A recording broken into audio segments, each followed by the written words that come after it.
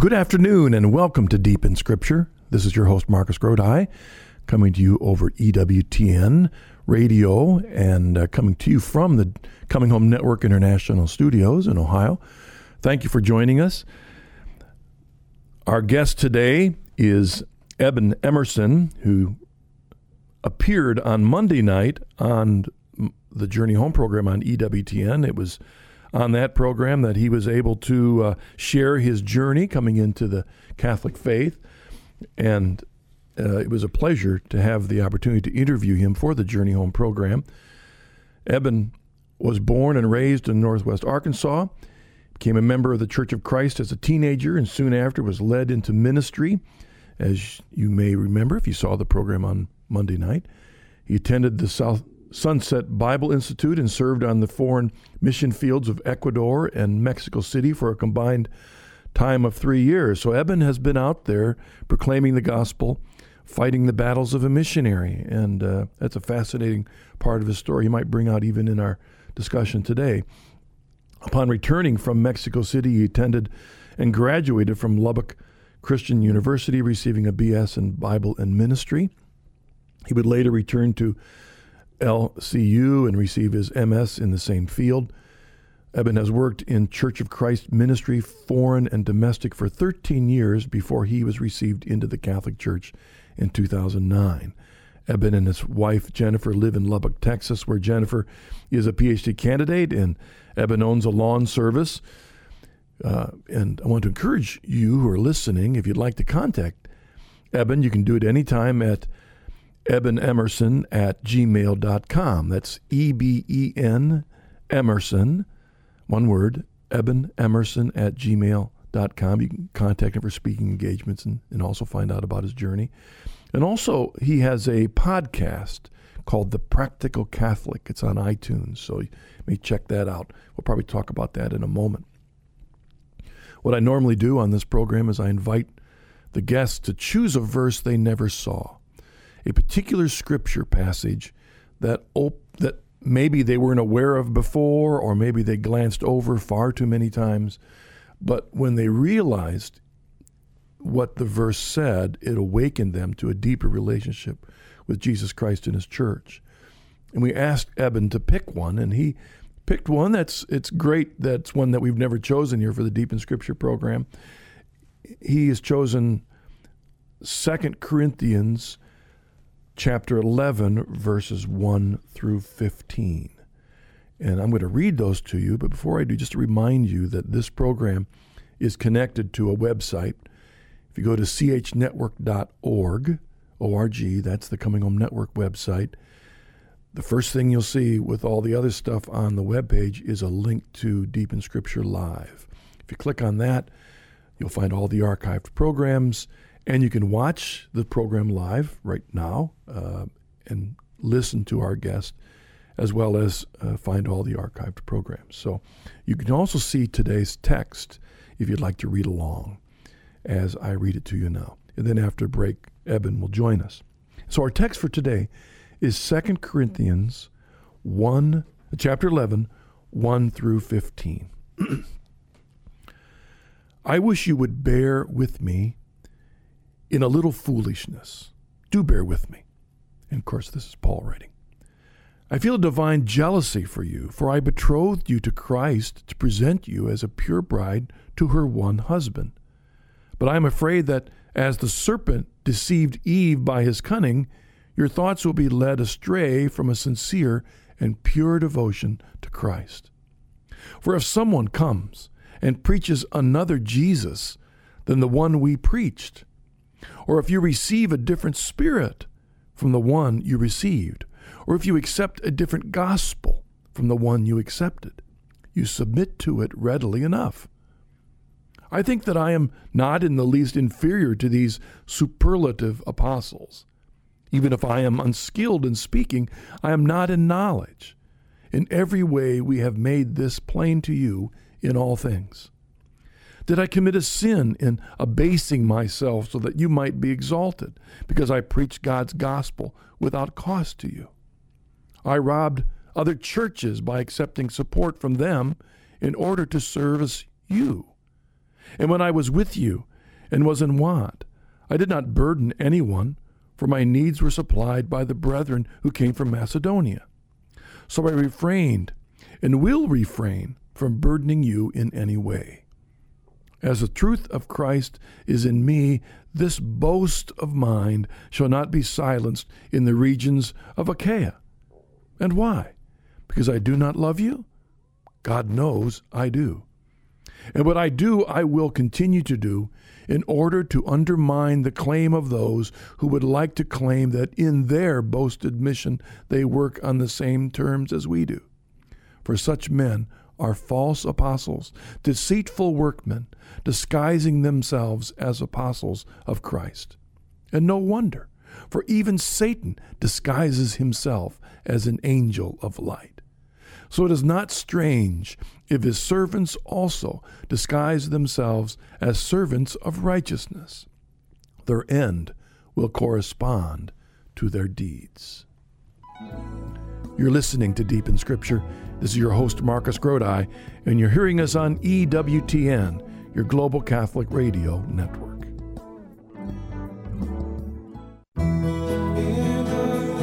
Next time on The Journey Home, join Marcus as he heads a special roundtable discussion on Sola Scriptura.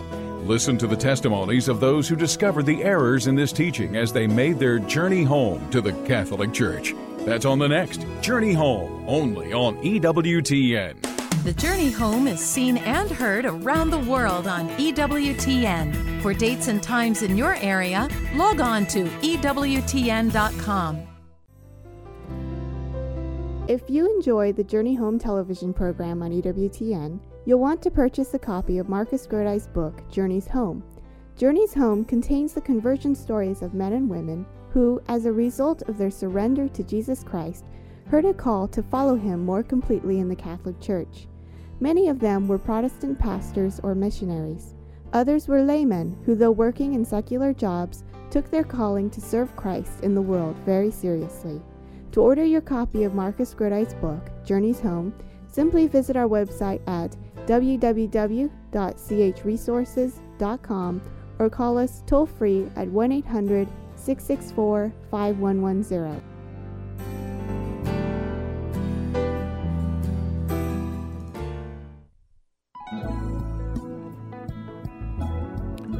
Welcome back to Deep in Scripture. This is your host, Marcus Grodi. I am joined today by Eben Emerson. Hello, Eben. Hello, Marcus. How are you? Well, great. And it's great to have you back in front of the microphone. I thoroughly enjoyed having the interview with you on the Journey Home program. And I remember when one of the first things we both agreed when we were done with the program is that it went so fast. Absolutely. I mean, there are a lot of other things you want to talk about. We'll have to have you back on the Journey Home, but maybe this episode with the Deep in Scripture will give you a little more of a window to talk about a few things. And so thanks for coming back. Before we get into the Scripture, though, I did want to invite you to talk a little bit about your podcast. Okay. Well, I have a podcast, and it's called The Practical Catholic, and you can listen to it on iTunes if you go to the podcast and then search for The Practical Catholic, or you can just look it up online at ebenemerson.podbean.com. Uh-huh. And what we do with The Practical Catholic is I read the daily Mass readings from Monday through Friday, and then I give a brief application. I do that for a couple of reasons.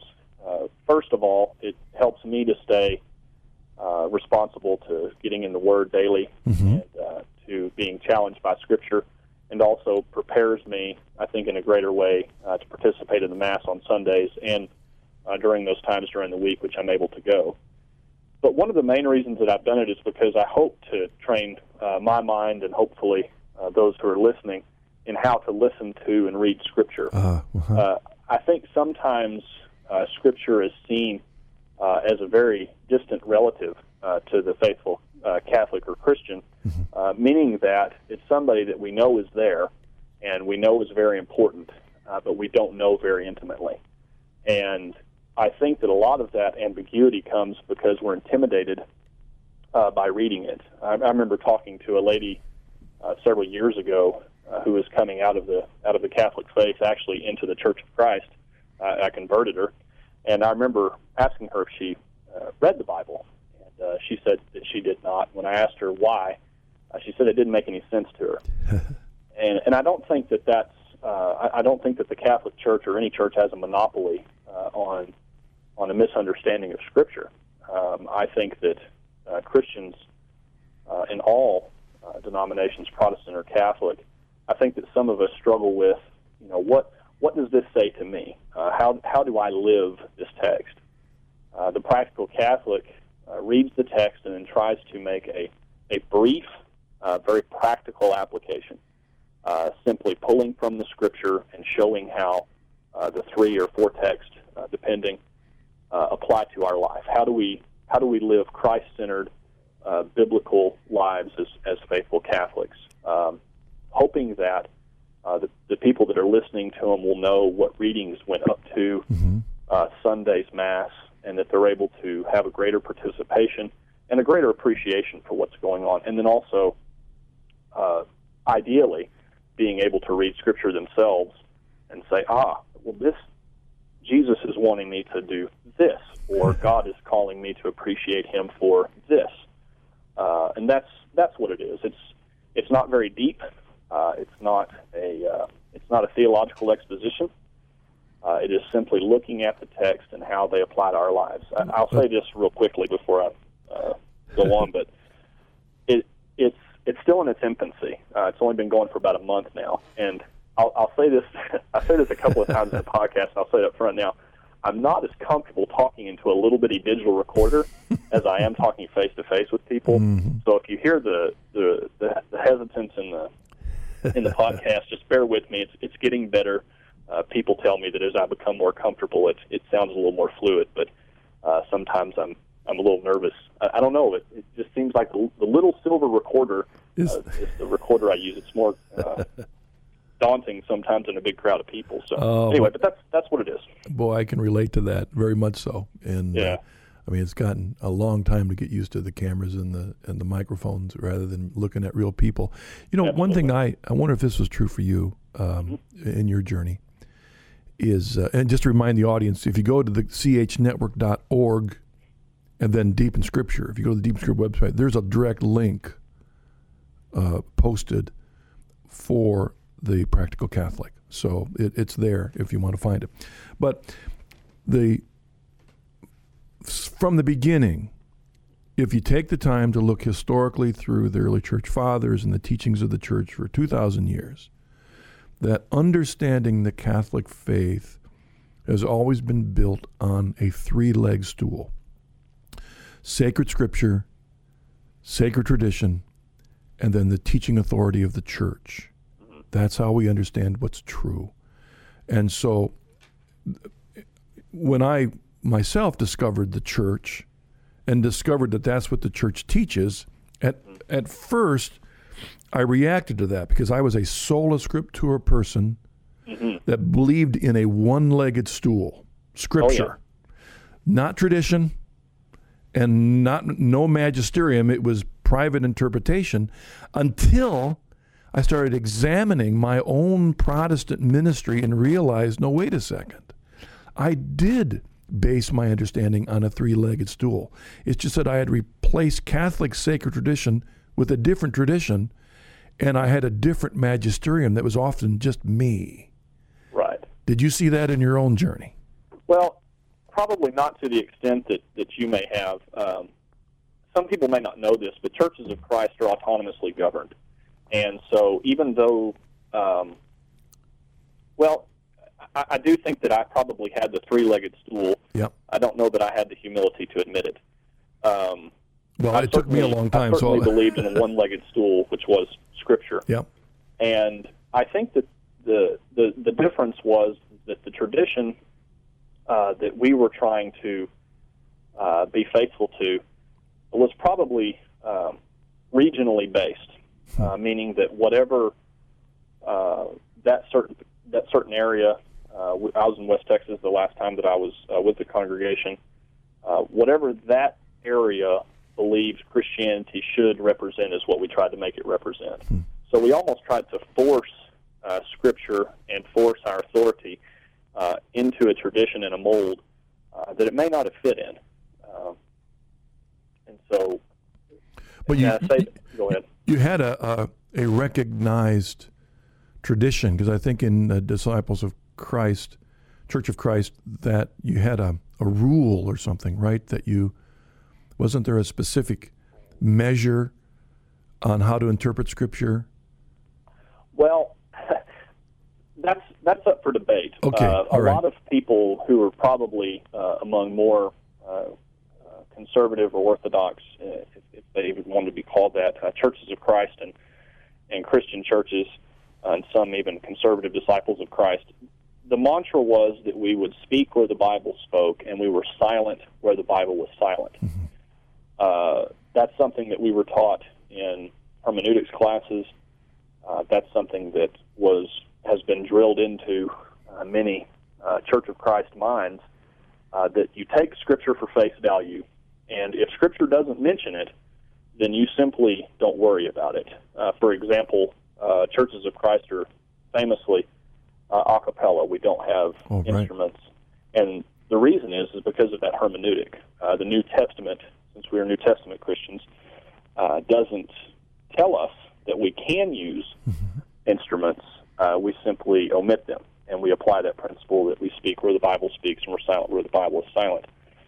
Now, the Disciples of Christ, they may have a rule or a standard that they use, but even though they came out of the same Reformation movement, Restoration movement, they are probably on the other end of the spectrum from the Churches of Christ as far as how they look at Scripture. All right.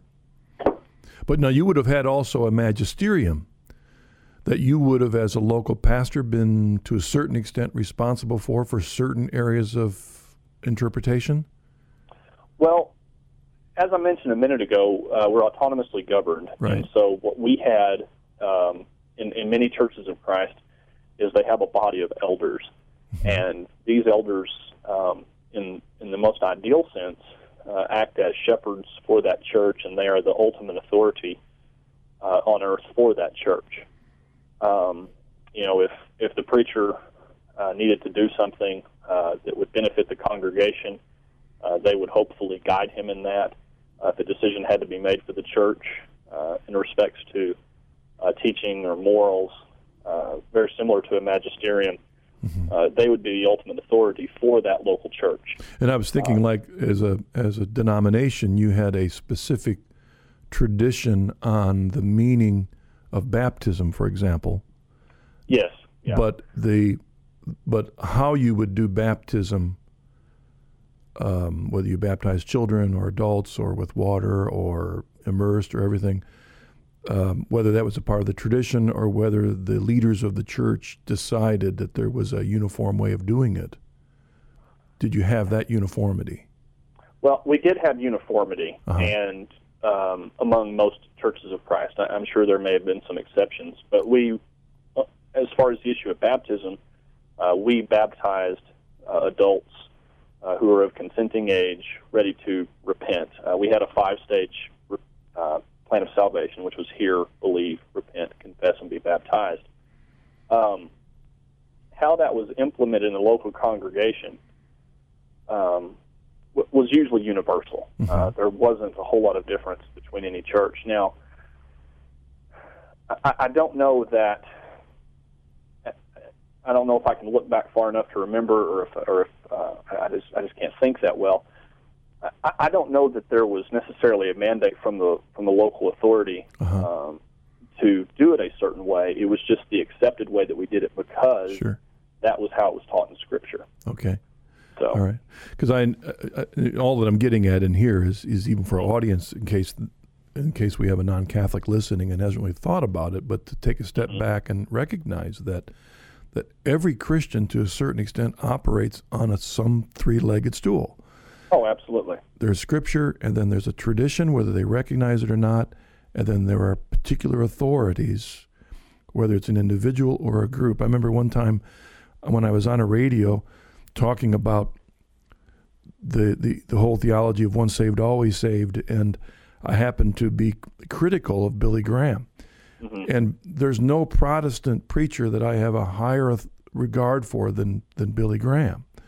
But I happened to make the mistake of saying that on the area of once saved, always saved, I thought Billy Graham was wrong. Sure. And the phones started ringing off the hooks. That had the audacity to challenge the infallibility of Billy Graham. And the point was that for many people, Billy Graham is the magisterium. Right.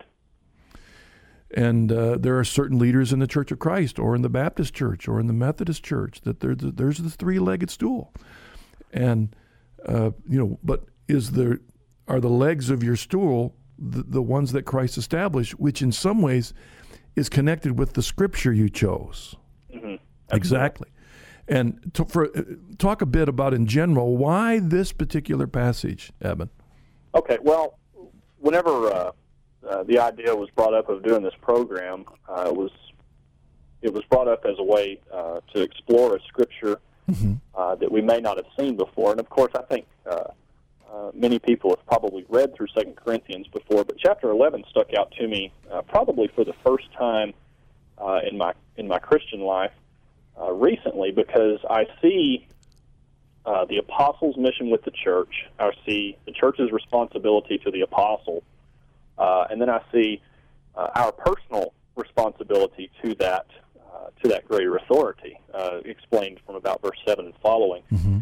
And as a Catholic Christian, it gave me a greater appreciation for the work of the magisterium, for the work of the local bishops, for the work of our Holy Father, but it also gave me an appreciation for their true desire for us, which I think you see that in verse 3, which is that the apostle was worried that the followers there in Corinth were being led away from what he hoped would be for them a very sincere and a very pure faith, just like Eve initially had. And another reason it stuck out to me was the parallel that Paul draws, again in verse 3, about how the church could be pulled away from Christ, just like Eve was from God. And that was through, of course, manipulation of words and through Satan's own cunning ability to fool us.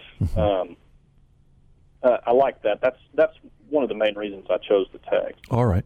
Well, I'll tell you what, let's take a break. Okay. And when we come back, Eben, we'll jump right into it. And maybe Right. the first thing that is often confusing about this part of Scripture is Paul speaking in foolishness, his boasting. What's going on here? Let's talk about that when we get back. What tactic was Paul using to try and awaken his audience to what was true? Let's look at that when we come back. All right.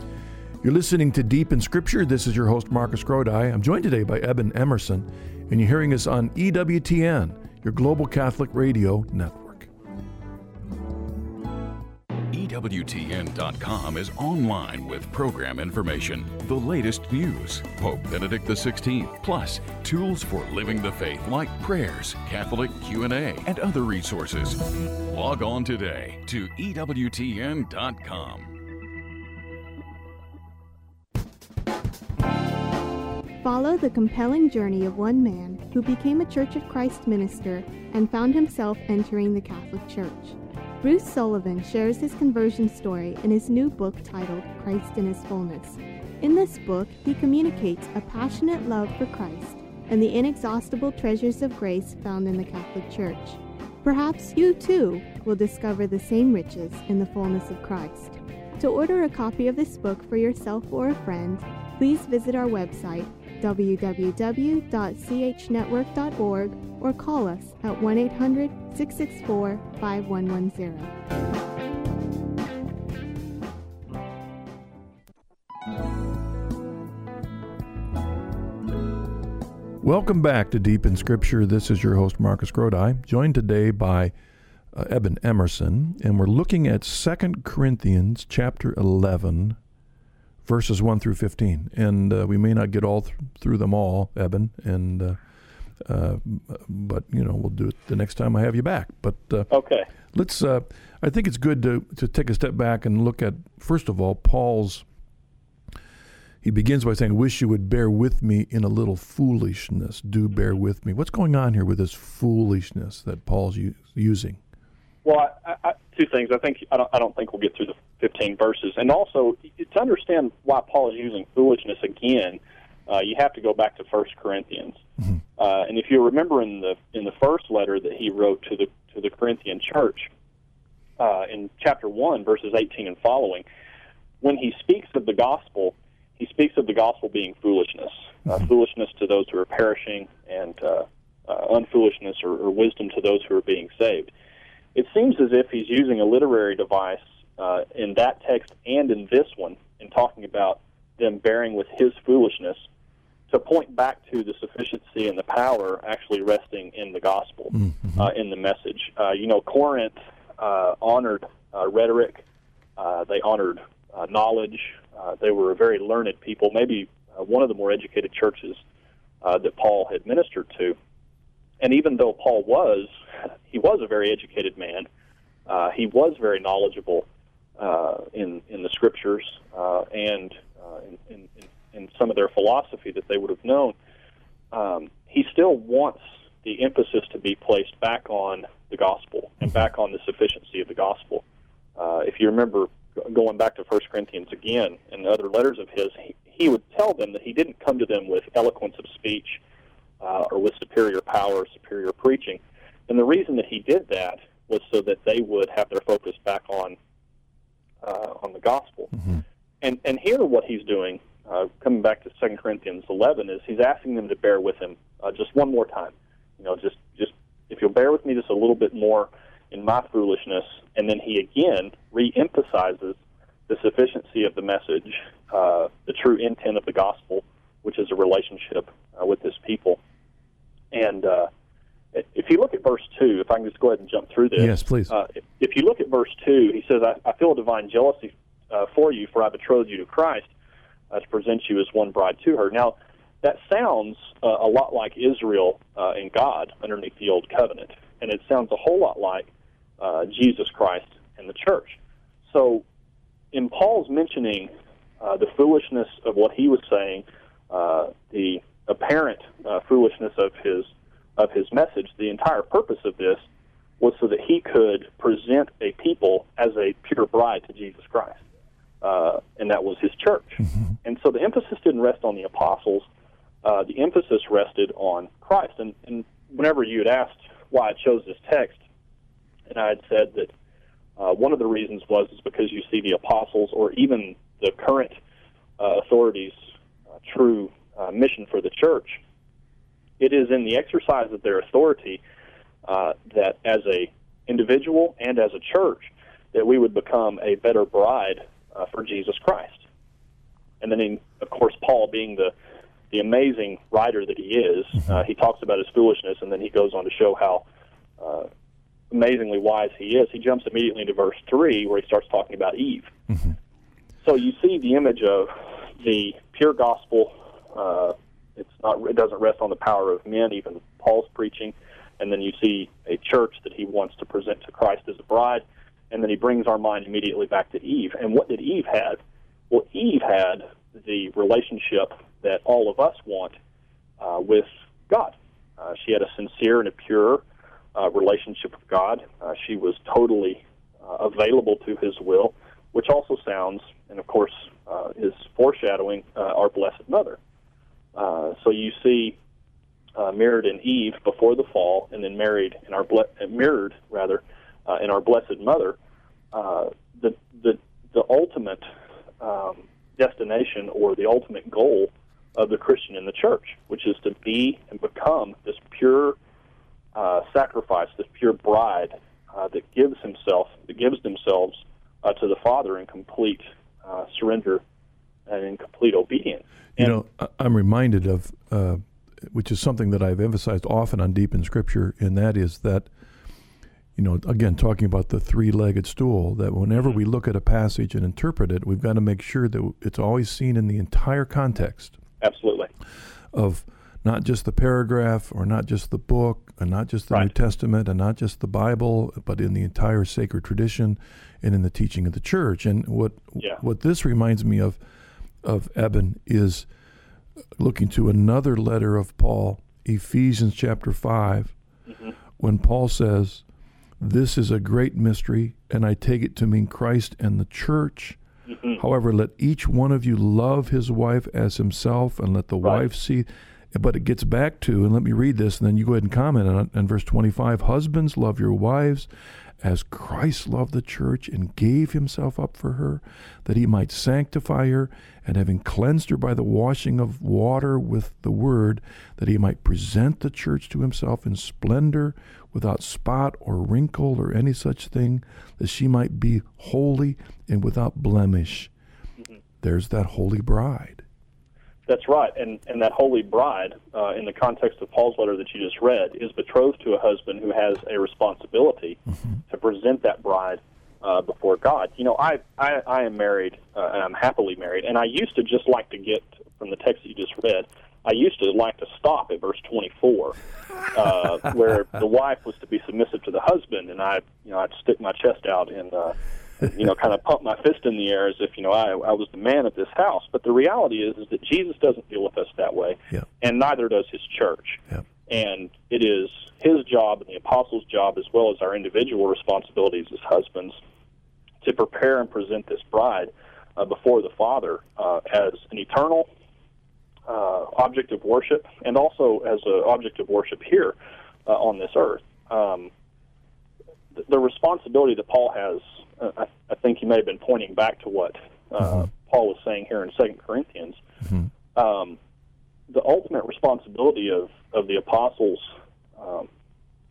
primarily Paul here with Corinth, is to do what he was telling the husbands to do for their wives in Ephesians, which is to prepare a pure bride. And who does the responsibility really lay with? It lays with the apostles. Now, who reaps the benefit of it? The bride. And the same relationship happens with us and our authorities in Jesus Christ.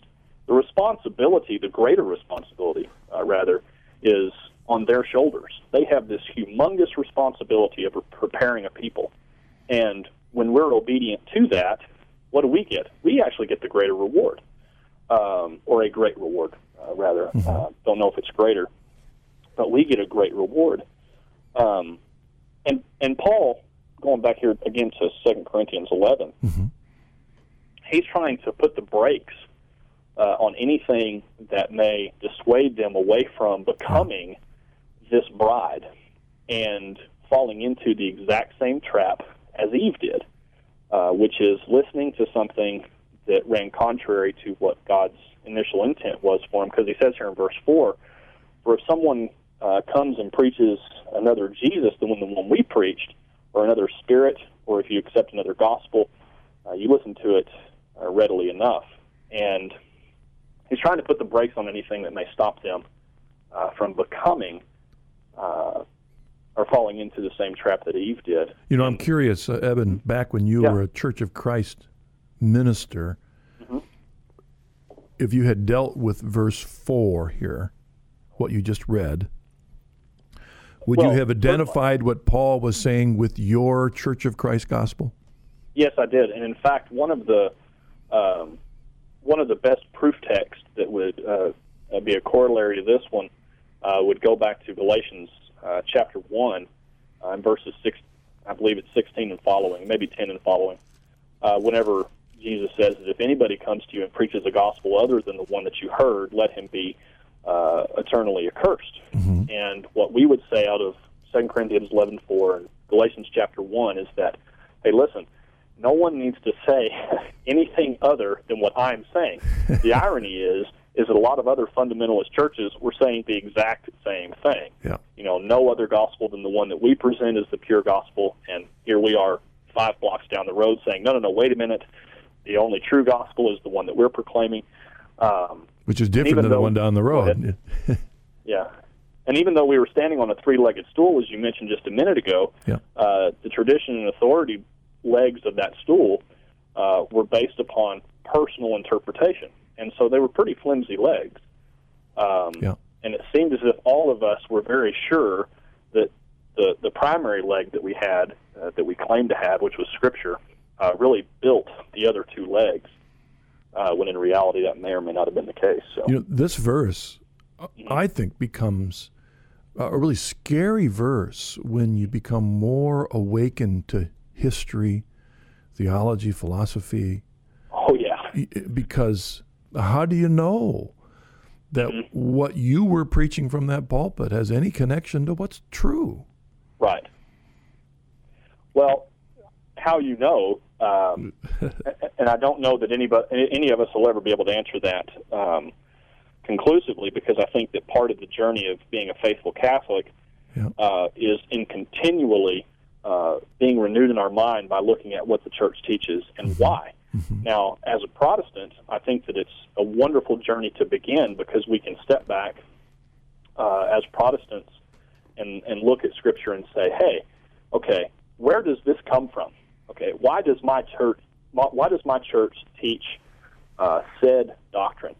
And in that exploration, in that honest exploration, what I saw in my own personal journey was that a lot of it was anti-Catholic rhetoric, and that if I traced it way back, I got back to the Catholic Church. And there was some ultimate authority that rested not only with the Scripture that I was reading, but with the tradition that it came from. So verse 4, for those of you who are listening who are Protestant, you may use this as a reflective verse over the next couple of days, and just ask yourself and meditate and pray, why do we say what we do? Yeah. Where does it come from? And when I did that, I know that God answered me in a way I wasn't ready for, but He was faithful to answer me nonetheless, and He showed me the beauty of the Catholic Church. So yeah, if you connect verse 4, and like you said, to reflect, and you connect it later with verse 13 and 14, where it says, for such men are false apostles, deceitful workmen, disguising themselves as apostles of Christ, disguising themselves as apostles of Christ. And no wonder, for even Satan disguises himself as an angel of light. So it is not strange if his servants also disguise themselves as servants of righteousness. Eben, how can you be certain that you're not doing, back in verse 4, following the wrong spirit? Yeah, that's an excellent question. And I think that if you look at the very end of this text, and you also remember the words of Jesus, whenever He says that their end will correspond to their deeds, and then Jesus' words, that by their fruits you will know them, on the offset, at the very beginning, the way that we can recognize, and this is improper grammar, but the goodness of a tree is what kind of fruit it's producing. Not to say that there haven't been many wonderful things that have come out of the greater Christian community, but we have to look at, okay, why was said doctrine began? Why did said church start? Was it out of a pure search, or was it possibly reactionary? I think that the responsibility and the intimidating task for both Protestant and Catholic Christians is to live their lives looking at what it is that we're saying, what it is that we're teaching, and why. And fortunately, as a Catholic, we can trace it back to the rock, which is Peter, back to the beginning of Pentecost, and we see a lineage that started from when the church was birthed there in Acts chapter 2. And we can follow that throughout history, and though not perfect, we do have something that we can trace it back to. I also think that it's interesting, whenever you brought up verses 13 and 14, if you look at verse 14 again, he says, and no wonder, for even Satan disguises himself as an angel of light. It seems like the real pivot here is Eve, or the early Christians here, the Corinthians, being led away from a church that was predominantly governed by and taught by the apostles. Their authority rested in the apostles because that was the true gospel that Paul didn't want them to get away from. And it was also the gospel that they were preaching against, these false teachers were preaching against. Remember over in Philippians, whenever Paul was dealing with the some of the early influences in Christianity. Evidently, history tells us anyway that when he was sick, that people were going out and saying that in the name of Paul and beginning their own churches. Mm-hmm. And he said, Christ is being preached out of impure pretense. And he said, what's important to me is that Christ is preached. Mm-hmm.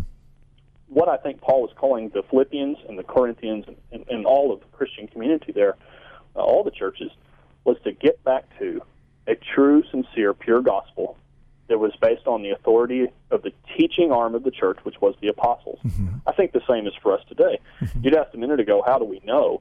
Well, I think that the litmus test that Paul's asking them to take of their own character in churches is whether or not their church is governed by the apostles and pointed toward the pure, sincere, and simple gospel. Are our churches doing the same thing? Is the church that you're a part of, speaking to someone who may be listening, is your church governed by apostolic authority? Does it have an authority that can trace itself back to Paul? And again, for the simple intent of bringing someone into a pure relationship with Jesus.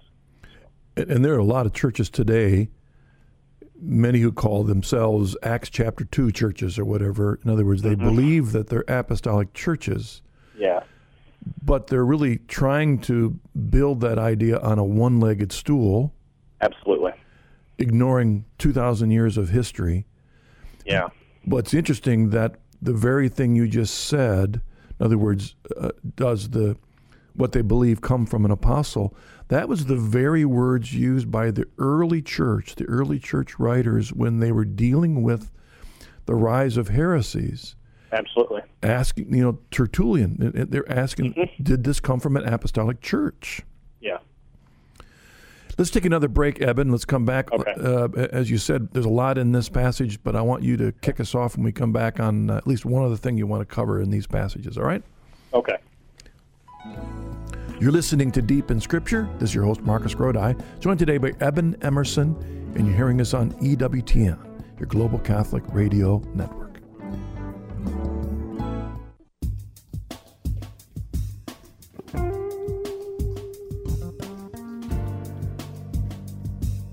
The Coming Home Network International is a non-profit Catholic lay apostolate dedicated to helping Protestant clergy and laity come home to the Catholic Church. It was founded by Marcus Grodi, the host of this program, as well as the Journey Home television program on EWTN.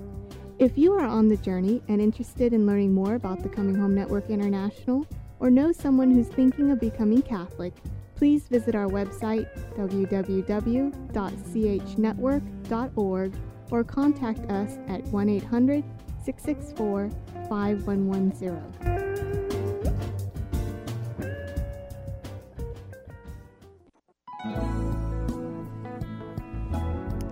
Welcome back to Deep in Scripture. This is your host, Marcus Grodi, joined today by Eben Emerson. We're looking at 2 Corinthians chapter 11. I do want to remind the audience of your podcast, The Practical Catholic, which has a direct link from the Deep in Scripture website.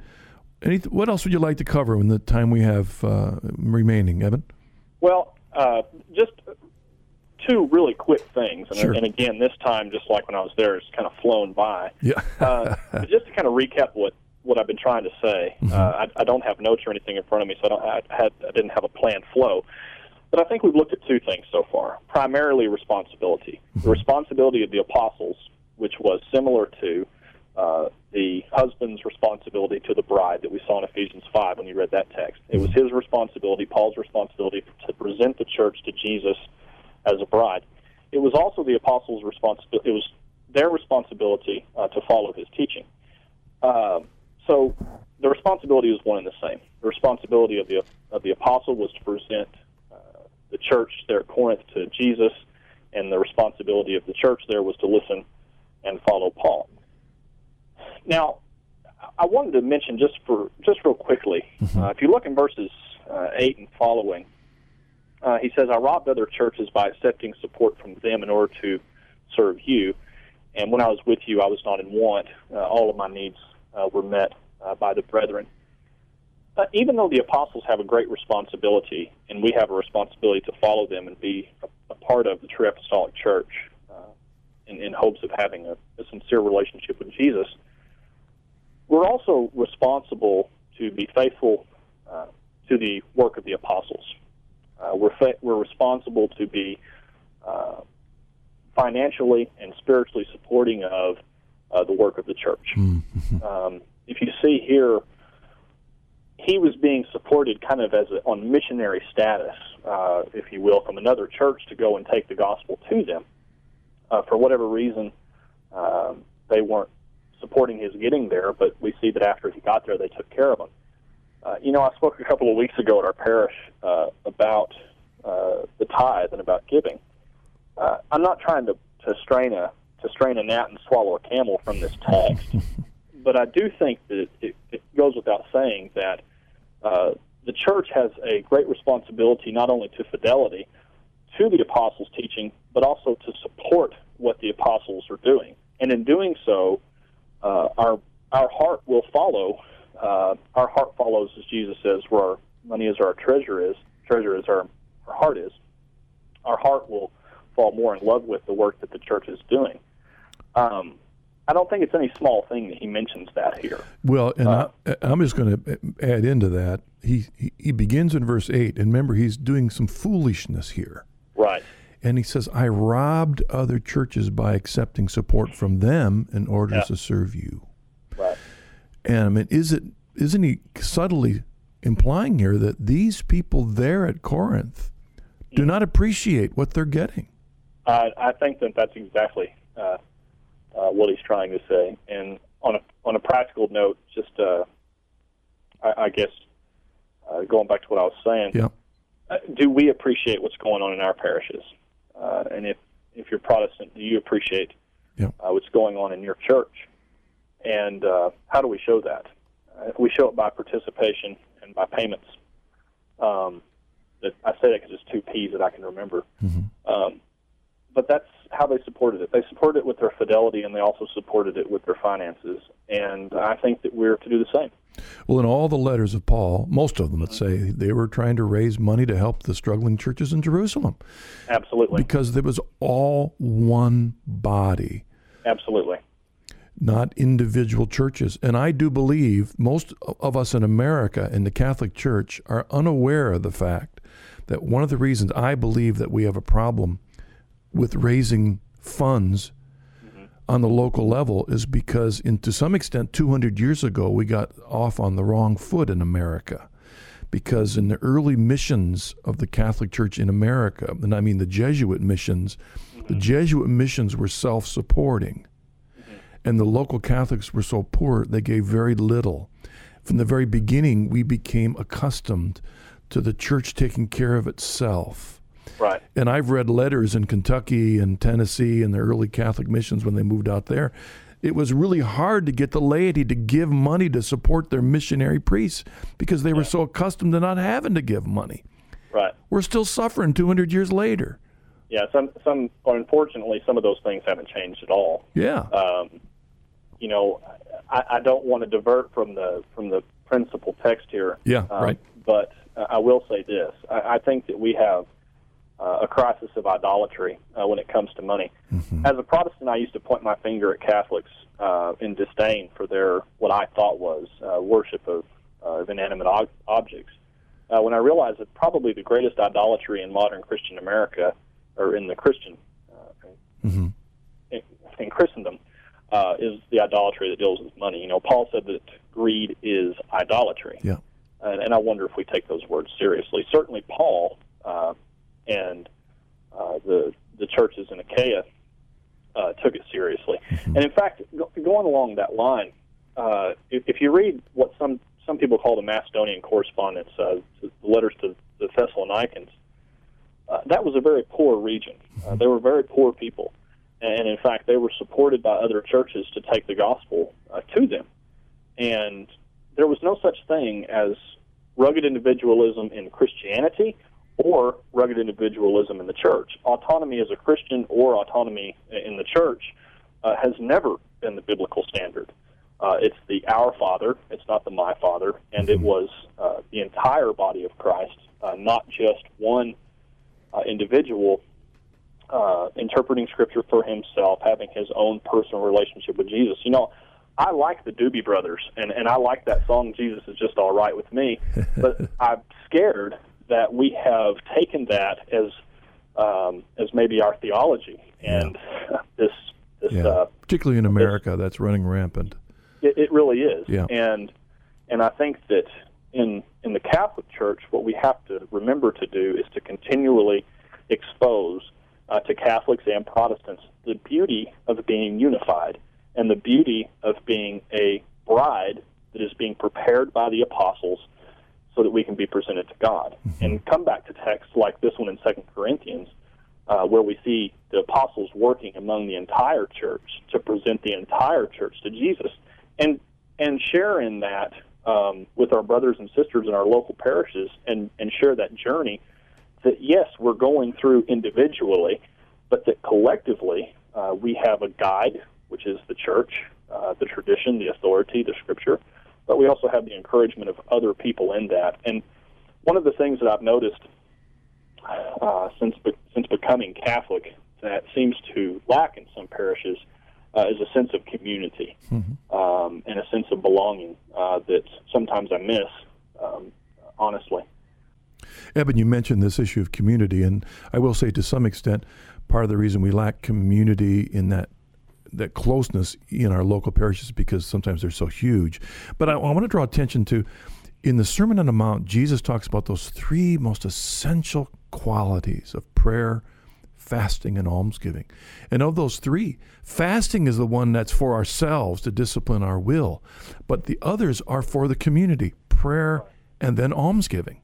Yeah, and I would hope that we would remember that text, and also texts like the one we've been looking at today, and be involved in the greater part of salvation, getting involved in what Jesus is doing in our lives and what Jesus is doing in the lives of our brothers and sisters in our local parish, and share that journey. Even though it's a communal journey, we can share it individually and be encouraged by it. Things like prayer and almsgiving, mm-hmm. and even fasting. That's right. We can support one another. Eben, the time flies. Sure does. Thank you so much. I hope this was a joy for you, because I really appreciate your words.